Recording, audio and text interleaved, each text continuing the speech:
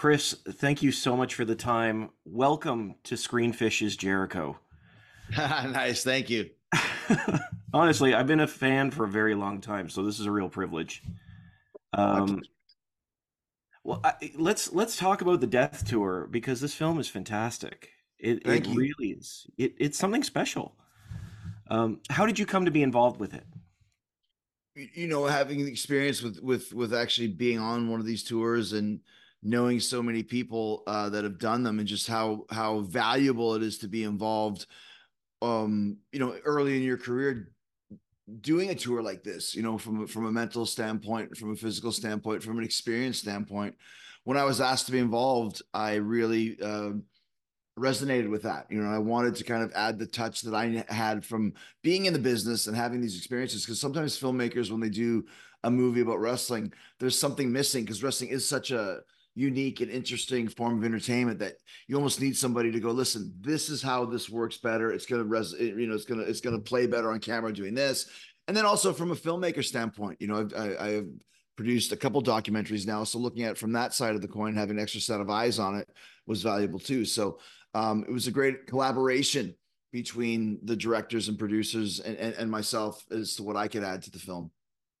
I absolutely appreciate that because one of the things that I love about this film so much is how it gets behind the ring, gets beyond the mat into the lives of the performers and the tour itself, the power of the tour itself. But one of the things that sort of comes up, or at least comes up with the performers, is there's at moments there's this blurring of the lines between reality and fiction, and I'm sure this you've experienced this too. You see these characters or these I say these characters on the mat, but you see the real people and they're struggling behind the scenes. What is it like to bring that into the ring, and how do you know where to draw the line? Well, I mean, obviously, that's the reason. Another reason why this is such a riveting film is yes, you do your match and that's 20 minutes, but what about the other 23 and a half hours of the day? That you're traveling to get to these shows, and they're very far up north, so you could be in the van for 12 hours, driving through this frozen tundra. And then you get to the high school gym and you have to set up the ring, and then you do the show, and then you take the ring down, and then you put your sleeping bag on the floor of the gym and sleep overnight. And you're buying, a roast beef sandwich for $20. And that's not an exaggeration. Like, everything's very expensive up north. So you're thinking, why am I even doing this? But yet, a year later, you're like, man, I can't wait to go on the death tour again, because it is a valuable experience to be involved with when you're first starting out. It really helps you um, prove to yourself that you really want to be involved. And also for the people that are watching the shows. I mean, it's an annual chance to see something very cool and be involved with something very cool that kind of breaks up the monotony of what it's like to live on a reservation, because there's not a lot going on.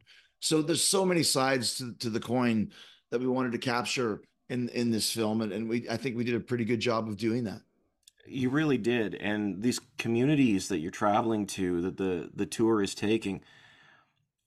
I mean, you hear the stories, story after story after story of heartbreak in these communities, but they still come out in droves for this, which is not to belittle the show at all, but it is the thing that people come out to and are Right. excited to be at. So, what is it that wrestling brings to these communities in your mind? Well, I mean, once again, the Stones aren't coming to town. You know what I mean? Like, there's not a lot of, Jerry Seinfeld isn't doing shows in Blood Vein, Manitoba.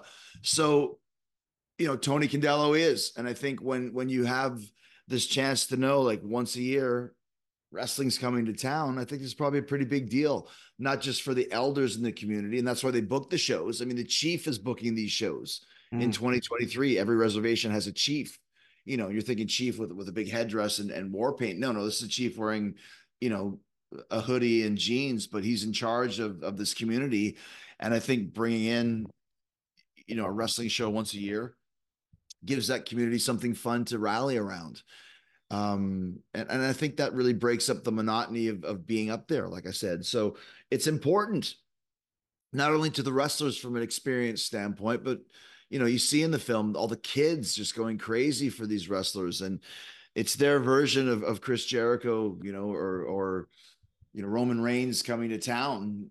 Yeah. these local wrestlers, these independent wrestlers, probably never even heard of, but it doesn't matter. They can see them and feel them and touch them and be a part of this experience together in their local community center.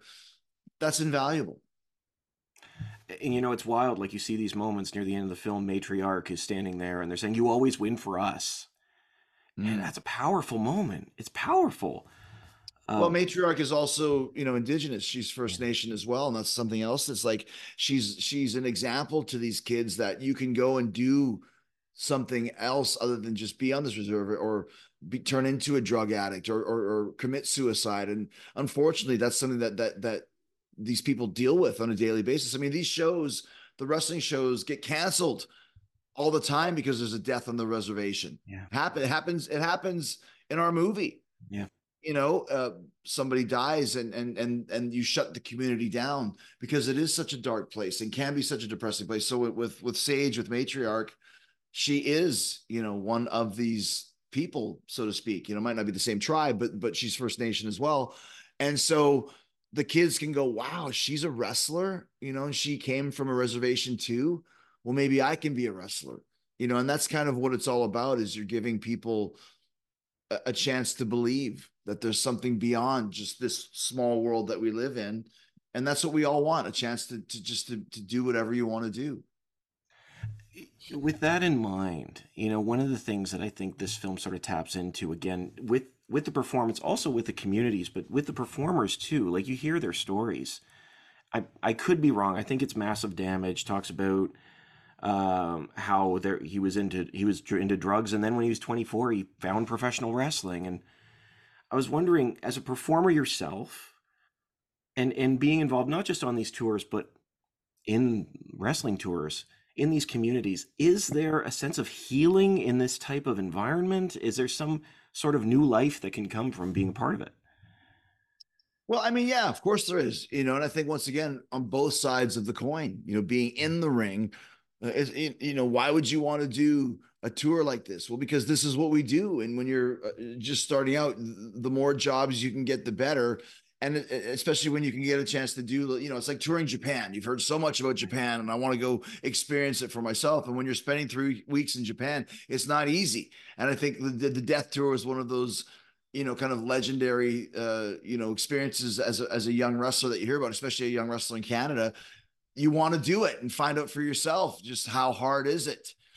And it's the same thing for the people watching. Once again, like I said, you want to be involved, and dreams can like I say, dreams can come true, but dreams can really be promoted in a moment like this, where the person in the ring gets to live the dream of being a superhero, and the people in the crowd can see real life superheroes. So it is kind of a really cool experience for both involved. And once again, we captured that very well in the Death Tour, and that's what we set out to do. Yeah, it comes across absolutely. Like, we see that the stories of these characters, or again, I use the term characters, I apologize, the stories of these very real people in the ring and outside the ring, and how much this tour matters to them. And I can see it's mattered to you.